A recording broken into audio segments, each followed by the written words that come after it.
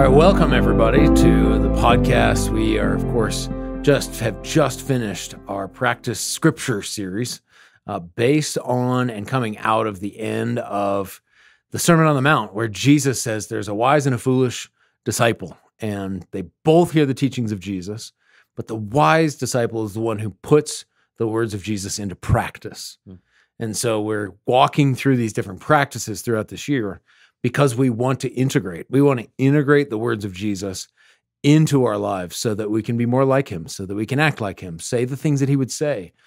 And so just hearing things, just knowing things isn't enough. And so we utilize practices or our spiritual disciplines as a way of integrating and making it part of the way that we live and act. So this particular last several weeks at Mill City, we've been talking through practice Scripture, and what does it look like to read Scripture, and what does it look like to think about Scripture, and how does Scripture inform our lives and study and all that kind of thing. So for this podcast, I'm so excited to spend time with my dear friend and one of our overseers, Glenn Packiam, pastor of Rock Harbor Church in Costa Mesa. So this is going to be fun, Glenn. Hey, Aaron. Great to sit down I with you. have always known you as a great Bible teacher. Like, I think you unpack the Scripture so well. And you and I have known each other for 25 years. I've met your parents, all this, and you talk about your mom, maybe especially, but I'd love for you to maybe just unpack a little bit of your story. Even just like what did it look like for you as a younger boy to love the Word or study or, just the journey. Well, it's great to talk to you, Aaron, and you're a great preacher yourself. And I think one of the reasons for our friendship is our love for the Word of God. For me, I grew up in Malaysia, and my parents kind of got pretty radically saved in their adult lives. My mom was a nominal Christian. My dad was a Hindu. He got saved right at the beginning of their marriage, but then both of them got experienced what they would call a born again moment, where they really put their faith in Jesus. And then shortly into that time, they got invited to this Bible study that this local Baptist pastor was doing. So I watched them kind of really dig into the Word of God. In fact, I don't remember doing this, but there is evidence of this. My mom had this brand new study Bible that she bought because of this Bible study and all that. And I was, probably 6 years old. And I found it and scribbled in it one day. And I wrote, I love the Father, I love the Son, I love the Holy Spirit, I love them all. So I was simultaneously a vandal and a Trinitarian, theologian. Yes. So at age six, yeah. But I watched my parents really loved the Scriptures, and my mom is the teacher. She has this real teaching gift. And so in my homeschool years, this is fast forward now, I'm 13, 14. We've been in America for 3 years, moved back to Malaysia. And so I couldn't get in public education again in Malaysia. And so we were doing this homeschool thing. And one of the gifts of that was I would try to finish my work early, and then I would try to sneak in across the street at this Bible college that my parents worked at. And my dad was how old were you? Yeah, I was probably 13, 14, so... my dad was the principal, and my mom was just one of the teachers, and she taught these classes on the Old Testament. And I would try to get my work done so I could sneak in the back of the class and listen to my mom teach 1 Samuel, 2 Samuel, 1 Kings, 2. And I loved it. I loved listening to her teach the Bible. And actually, the 3 years prior to that, when I was 10, 11, 12, 13, we'd moved to Portland, Oregon for my parents to go to Bible college. And they would just talk to us at dinner table what they were learning about in their Bible college classes. And so it's kind of weird, but I remember even those 3 years in Portland, 10, 11, 12, 10 through 13, if I would get sick and had to stay home, I wasn't binge watching TV. Of course, in those days, there was no streaming anyway, right?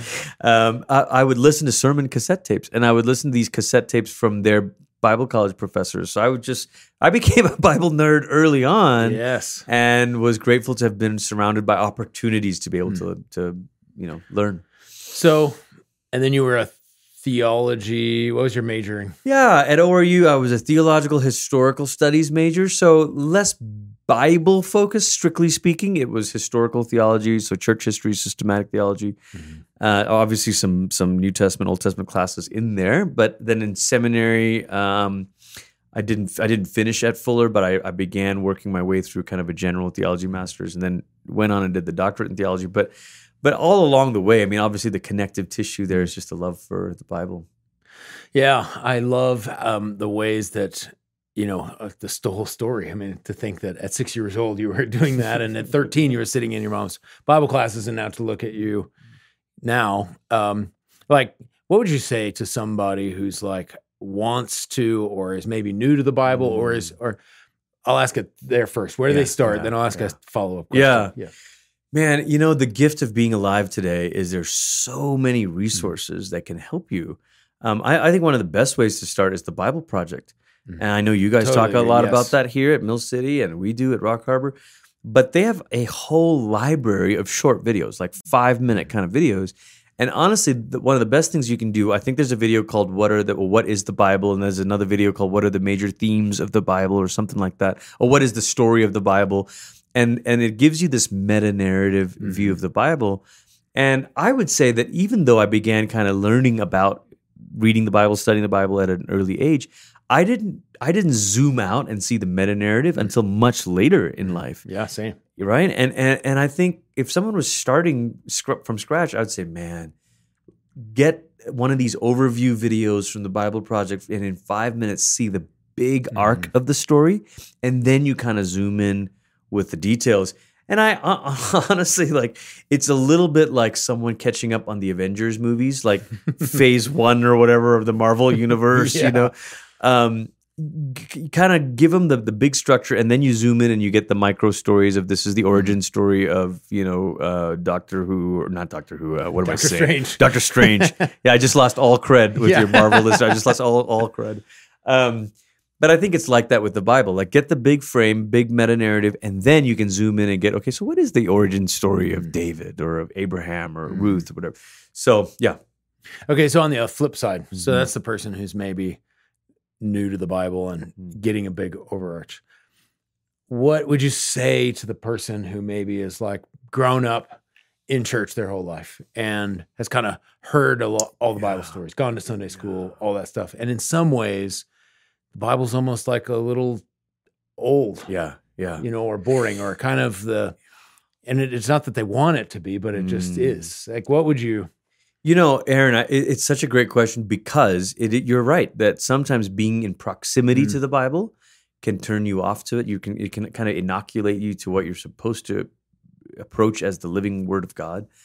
And I think there are 5, probably more, but at least 5 misguided approaches to the Bible that unfortunately you pick up from being in church. Okay, so I'll just walk through them. The first one is to treat the Bible like a textbook. And this could be that, you grew up in a church where Sunday school Bible classes, so you memorized all the facts about the flood and about like how many years in exile was it. So it's textbook type stuff. And okay, it's not bad. Read the Bible for information. Sure. But if maybe you kind of subconsciously got the message that that's what the Bible is, well, nobody wants to just pick up a textbook. Like, nobody says, you know what I'm going to do? I'm going to wake up at 6 a.m. and read a textbook. Nobody says that. Right. So that's not going to help us. And then a second misguided approach is a rule book. And this is unfortunately for so many people what they internalized about the Bible from church. Is this a collection of God's rules, God's instructions? One saying was, the Bible is basic instructions before leaving Earth, which is wrong on so many levels, let alone that the end of the story of the Bible is not us leaving Earth, right? But it's not just a rule book. And again, who would want to sit down and just read a rule book? And then thirdly, it's maybe like a cookbook. And this is the idea that if I just found the right passages, Aaron, I could find the recipes for a happy life, the recipes for a perfect marriage, the recipes for a good career. And some preachers, again, have given us that impression that the Bible is full of little recipes, that a little of this, plus a little of this, plus a little of that, and boom, out comes the model perfect life. A fourth misguided approach is to read it like a magic book. And this is similar to the cookbook, but the magic book is maybe a little bit more for our charismatic friends, where We don't even need to know what the original story was. We just found a phrase that sounded awesome, and we're going to pray that phrase 10 times loudly with music, screaming it, and then boom, like miracles will happen. Like, wait a minute, this is not a book of spells. And if you think that the Bible is a cookbook or a magic book, you're going to be disappointed, and you'll stop reading. And that's what's happened to a lot of Christians. Is they're like, well, I read it, and then my life didn't turn out that way. Or I claimed the scripture, and I said it over and over, and it didn't work, you know? Or I know most of the basic information. Yeah, right. And what else do I need, you know? And then the fifth and final one is to treat the Bible like Facebook. And I know probably nobody's really using Facebook anymore, but the idea is inspirational quotes. So I'm just looking for these inspirational quotes, you know? And again, Aaron, like when people start actually sitting down to read the Bible, and they realize it's mostly not inspirational quotes. You know, you'll quit in the genealogies, or you'll quit in the back historical narratives, or you'll quit in some of Paul's instructions, or read some of the stories about somebody killing somebody, or somebody, you know. Yeah, like, I'm not putting that on them. Not very inspirational. No, I'm not sharing that on any meme or whatever. You know? So I think for some of us, we need to acknowledge that we've approached the Bible in a misguided way. And then, ironically, the same step for that person is the same as the new person, and that is to zoom out and catch the meta-narrative, catch the big story. It is the Bible is many things. It's many different genres. It's many different authors. It's many different contexts. But there is one grand story, one grand drama that's being played out. Yeah, I think it's as you mentioned that, you know, I think I did grow up in church. I don't remember ever not being in church, and knew the stories, and I always liked church and liked the Bible and all that kind of thing. But when, you know, you mentioned later in life, same for me, understanding the grand narrative, especially in terms of resurrection and new heaven, new earth, all that, that understanding the bigger, broader, it's almost like I started reading it again. Yes. And I thought, wait, what? Now this means that. Yes. Yeah, no, it's exactly right. The different stories all of a sudden take on more meaning. I mean, one tiny example is you mentioned the new heaven, new earth. Part of when you see that's the final act of this of the drama of salvation that the Bible reveals, you recognize that the Creator intends to redeem everything that He created, and that He's made it possible for creation to be renewed. Then you go back to a common kid's story like Noah's Ark, and all of a sudden, this is not some cute story about a man and a bunch of animals, you know, a floating zoo, but this is actually a story of a God who goes to great lengths to preserve His original creation. It's not even in the first place a story of judgment. You know, again, people think, oh my gosh, what kind of a God would flood the earth? You know, so imagine this. This is also kind of relates to deconstruction. If you think the flood story is a cutesy story about a floating zoo, then you go later in life and you get kind of this crisis of faith, and you think, well, I don't want to believe in a God who destroyed the whole earth, so all of it's false. I walk away from it. But the reframe is to say, hang on a minute. What if you knew that the story was a God who was going to redeem and renew all of creation? What does that tell you about this God? Oh, He's a God who's always looking to save, who's always looking to make a way out. Then you revisit that flood story, and all of a sudden, there were ancient myths of angry gods who flooded the earth. There's a Mesopotamian flood myth, you know, and now you realize the Genesis flood story. What's remarkable about the flood story is not a God who got angry, but a God who went to great lengths to actually rescue and preserve His original creation.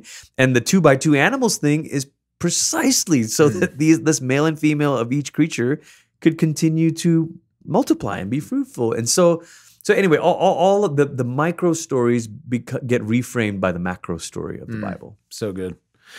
Okay, you just mentioned deconstruction. We live in an age where, I mean, not only is maybe that popular, but and unfortunately maybe somewhat normal, or at least you know, a lot of people engaging it for lots of, I think in some ways, maybe even good reasons. Yeah. Yes. But maybe one of the reasons that contributes is a belief in whether or not the Bible has authority. And so if you think, well, this is just another book, or this, you know, how do you navigate? How would you address maybe the perspective on authoritativeness of the Bible? First of all, as you're, kind of as you're saying, I want to just affirm, like, there are many good reasons to deconstruct. There are some faiths, versions of faith, that are worth deconstructing, that are worth tearing down. So deconstruction is not automatically this bugaboo or this bad word, Right.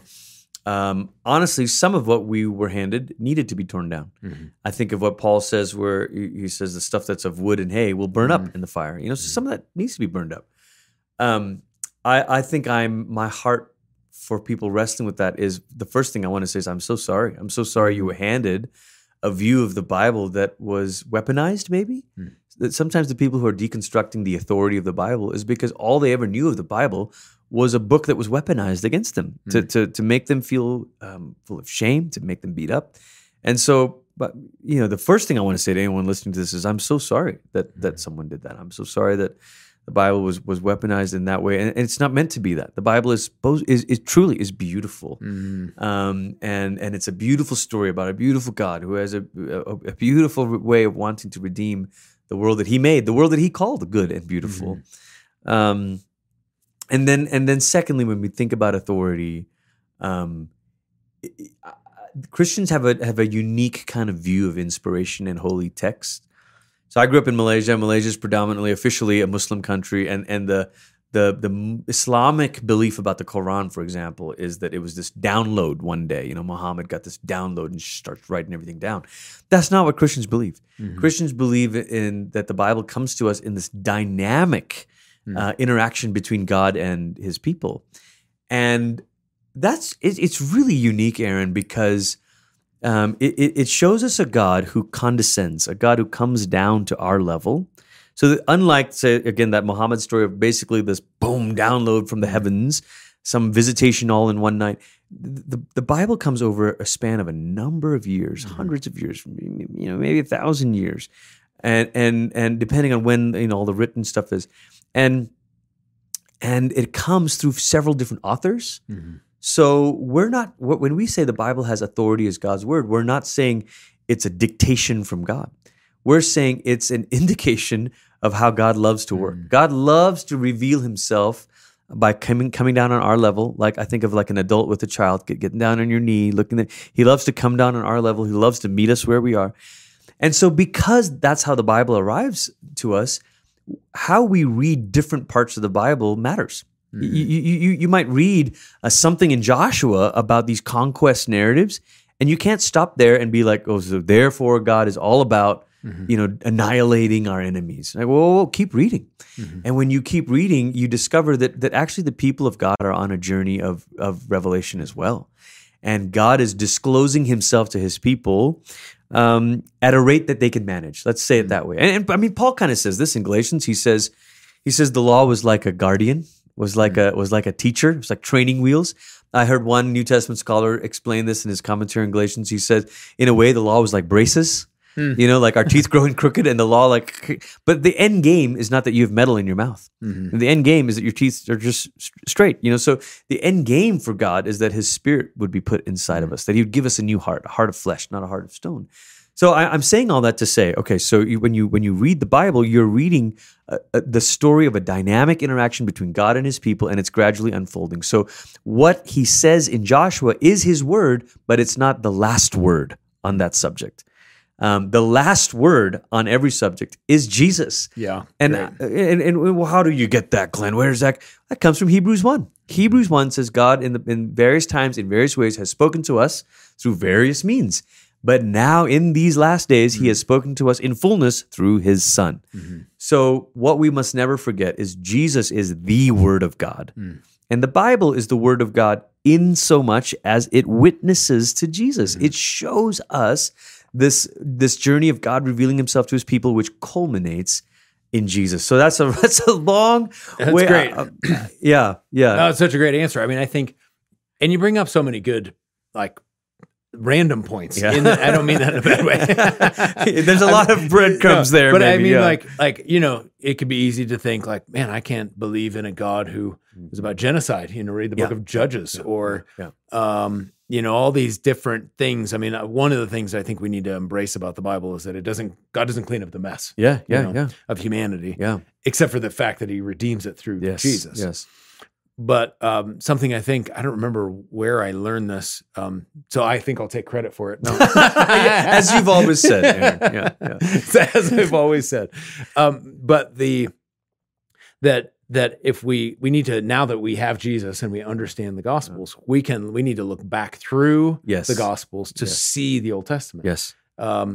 Colossians, is it Colossians? If you've seen me, you've seen the Father. Well, Jesus says it in John's Gospel, I think, toward the end. He says, But so to better understand the God of the Old Testament, we look through Jesus to understand God. Yes. And so which means, and kind of brings us back to the meta-narrative idea, you got to look through the whole thing. Yes. The lens of the whole thing. You can't just, this Judge's story, I don't, God says kill the babies or something, Yeah. And you think, is this God's word to them? And again, what it allows you the freedom, as some scholars do with the genocide passages, as some scholars say, this may have been what Israel understood as God telling them, but as they got to know God's character better, they started to realize that's not really the heart of God. Well, how do you get at that? Is that just a liberal scholar? No. I mean, pay attention to this for a second. If you're listening to this, think about this. So you have Joshua, where there is this destroy all the enemies, and then you have Jonah. And Jonah, the reason Jonah does not want to go to Nineveh is because, don't you think Jonah was raised on the stories of annihilate the enemies? And so God says, no, go to Nineveh and preach repentance to them. So he's okay with that. He's like, okay. But then they do repent. And he's upset about it. And he's upset about it. Now, and it's easy for us to judge Jonah. We're like, Jonah, what a moody prophet. No, Jonah was raised reading Joshua. Jonah was raised knowing that that the enemies are bad. Mm-hmm. And but if you understand that the Bible is God patiently revealing himself to us, then you recognize that, hey, hang on, Jonah, Joshua is not the whole story. Yes, God, maybe Joshua reveals to us that God has a no tolerance for evil because evil destroys us and God's world. But that doesn't mean he literally wants us to annihilate people, because you read Jonah and Jonah says, God, I knew you were full of compassion and mercy. Only time in scripture where someone states the truth about God's mercy and is mad about it. Right. Most of the time God's mercy is good news, For Jonah, it's bad news. And you recognize it's because we actually have not understood that God's mercy is for everybody. But that's where the Old Testament is leading. And so by the time you get to Jesus, and Jesus starts healing a Samaritan woman or talking to a Samaritan woman and raising the widow's son, the Samaritan widow's son, all of a sudden you're like, Jesus, why are you doing this to our enemies, the quote unquote dogs? And Jesus is sort of like, don't you know this is where this story was always going? I think it's Luke 5. Jesus says, you search the scriptures, but you missed me. Mm-hmm. So, I use the Marvel universe. Another analogy that kind of occurs to me, Aaron, is Harry Potter. I don't want to give it away. If you've not read all the Harry Potter books, listener, this is your moment to pause the podcast. Spoiler alert. Spoiler alert. But when you get to book 7, what do we find out about Snape? We find out that Snape was Dumbledore's most loyal ally in Harry, and the best thing for Harry. But it took us 6.5 books before we realized Snape is one of the good ones. Mm-hmm. And now you read Harry Potter on a second pass, and all of a sudden you see Snape differently. I think that's what what you're describing is, once you see where God was always headed, Jesus, the final word, God's fullest and final word on everything, then you go back and you read it and you're like, imperfect Israel was missing the boat here and there. This prophet got it right. This prophet got it wrong. And like you said, God doesn't clean up the messes. Mm-hmm. Part of the beauty of him, why did God choose to reveal himself that way? Wouldn't it have been easier if he just gave us a textbook, attribute number 1, A to Z, But I think the revealing himself through story, and a story of him and his people, his imperfect people, is actually quite comforting to us. Mm. It says to us, you're not going to get it all right. And knowing the truth is not the same thing as living the truth. And if God was patient with Abraham, the great man of faith, who turned around and lied about his wife out of fear, he's patient with you and he's patient with me. And so anyway. Yeah, I love that. And I think I hope, and maybe in some ways there's an encouragement here for somebody who's has the, I can't believe in a God like that. Or how could that happen? And, as they read the Bible, I think hopefully there's an encouragement. And you and I have certainly had lots of conversations over the years about so many different aspects of theology and the Bible. And I think the encouragement is, maybe you're right.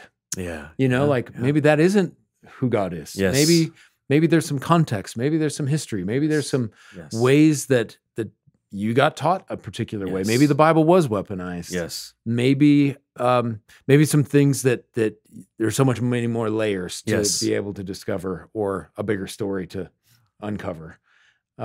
Which hopefully is, instead of, I can't believe in this and throw it away, but actually I'm going to dig deeper. Yes.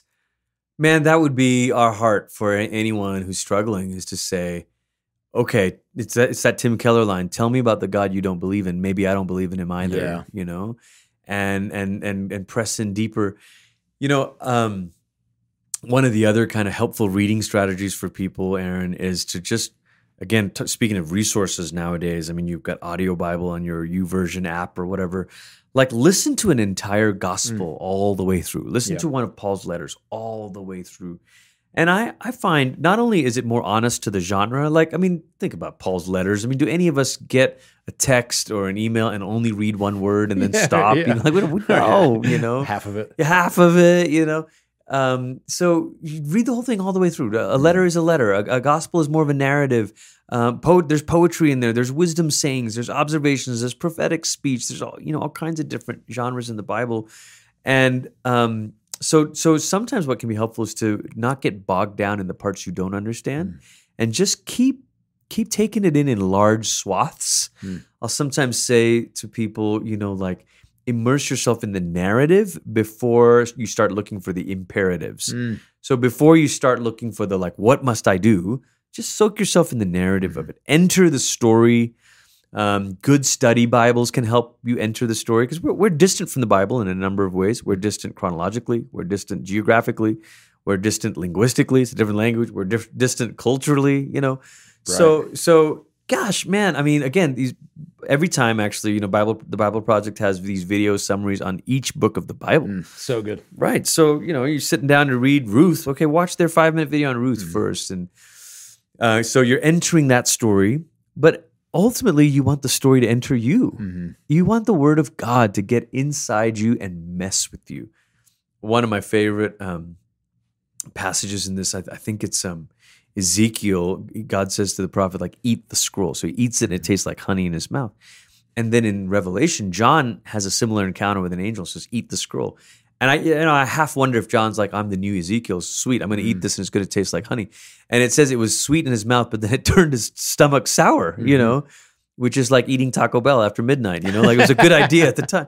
But if the Bible isn't messing with you, then maybe it hasn't entered you yet. And so this kind of goes back to your question about the authority of Scripture, is we do have to let it rearrange some of the furniture of our life. We do have to say, okay, God, I don't want to just enter its story as if I'm in charge. I want to let it enter me and mess with me and rearrange things in me and upset my stomach, quote unquote, because it should convict us. It should challenge us. Yeah. Maybe to end here, there's so many Bible study tools and books and podcasts and Bible Project and all the different things. And we'll list some of those things on our website, some of the overview videos and maybe even a couple of good books and some things like that. At the end of the day, that is for a greater purpose. That's it. Yes. Like we don't, knowing the Bible in and of itself isn't the goal. It is a means to an end. That's right. Ultimately, the means to an end is knowing Jesus. Yes. And becoming more like him. Exactly right. So there's, what's the, like, the gap can be big. Yes. I mean, for all of us, there's a gap between who we are and who Jesus is and our journey to becoming more like him. But Scripture plays a part in that formational process for us. Can you talk a little bit about that, and maybe even like personally, but like, what does it look like? You're like, I'm just reading this, and man, I'm so glad you said that, Aaron. I had a professor in my undergrad at ORU who said we read the Bible to know God and to become his people, And it is like this, taking this in us so that we know how to, our instincts get transformed. One of the great lessons we've learned from the spiritual formation tradition of books, Dallas Willard, Habits, all of this stuff, is the goal is for this to become reflexive. You take it in until it becomes like, oh, this is who I am. N.T. Wright does this marvelous metaphor of Shakespearean actors, who, let's say, they've internalized and memorized Shakespeare and all his plays, and then let's say we discovered a new Shakespeare play, but it was unfinished. And we only had the first 4 acts, and the 5th act was missing. These actors could improv on stage because they know Shakespeare's moves. And I think that's the idea for us, is taking the Bible so much that when you are, quote unquote, improvising with your life, you know what to do. You know how to live this out. It is meant to not just be gathered data. It's meant to actually shape your instincts. Now you're thinking, as Eugene Peterson would say, thinking with a biblical imagination. You're starting to say, oh, maybe I'm like Moses, or maybe this person is like, maybe, and you don't want to get too far with this. You got to be careful of main character energy, as the kids say. So I said, enter the story, let the story enter you. But maybe the third thing there is that Jesus is the center of the story. So as long as you keep moving towards Jesus as the center of the story, your instincts begin to be shaped so that you begin to become like Jesus. I think it's Dallas Willard's phrase, the goal of discipleship or spiritual formation is that your life begins to look like what it would look like if Jesus was living your life. Like if Jesus had your job and your friends and all that, how would he inhabit that? Well, how do we know? We know as we fall in love with the Jesus revealed in scriptures, the living word himself, the word of God, Jesus, and his written word begins to speak to us so that we see him. And as we see him, we become like him. Then our instincts get transformed, our impulses get transformed, our motivations get transformed. So for me personally, over the years, sometimes that's meant reading large chunks of the Bible, but honestly, more often than not, it's reading small chunks of the Bible and reading it prayerfully. So I'll read 10 verses and stop and pray. Holy Spirit, what are you saying to me today? Read it again. What are you saying to me, Holy Spirit? And then something will come alive to me, and I'll hear the Lord breathing these words to me again.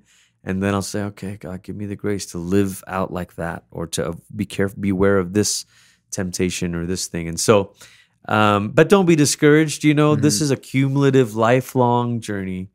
And the goal is just another day to walk closer to Jesus and to know him through his word.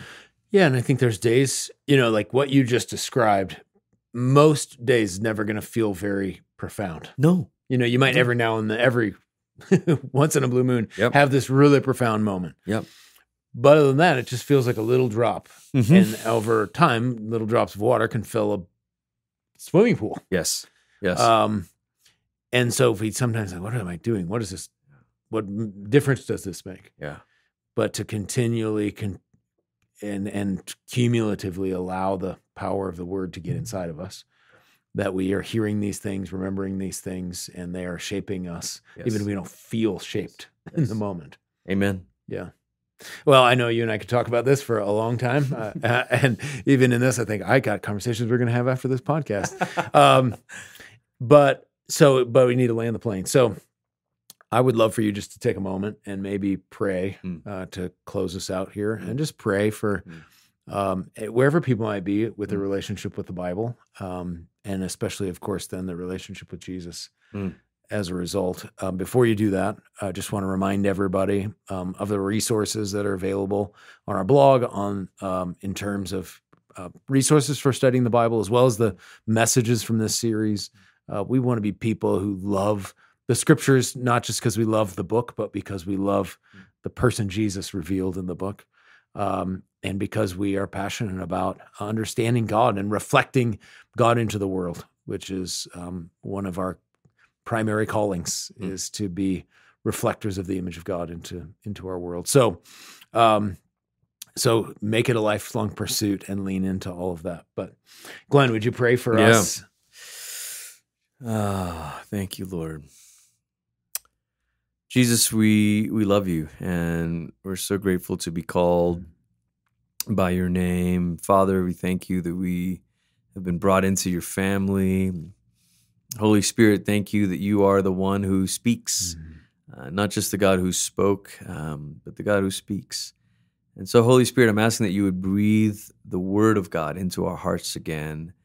And for those who maybe never started this journey, who maybe feel intimidated, Lord, would you help them to take the tiniest step, to just dip their toe in the water, maybe just a little section of scripture they begin reading. But God, I pray that as they do, that you would cause their hunger to grow, that all of a sudden they become hungrier and hungrier and hungrier to know you and to know you through your word. And I pray that for all of us, maybe those who've been doing this for a long time, that the more we read of your word, let it be like giving a painter more colors to paint with. The more we know of your word, give us more. It's like we're giving you, Holy Spirit, more colors to paint a more beautiful picture of Jesus, the beautiful one, and that our eyes would be drawn to see him. Lord, at the end of all of this, we want to behold you, and we want to become like the one that we're beholding. And so we pray these things in Jesus' name. Amen. Amen.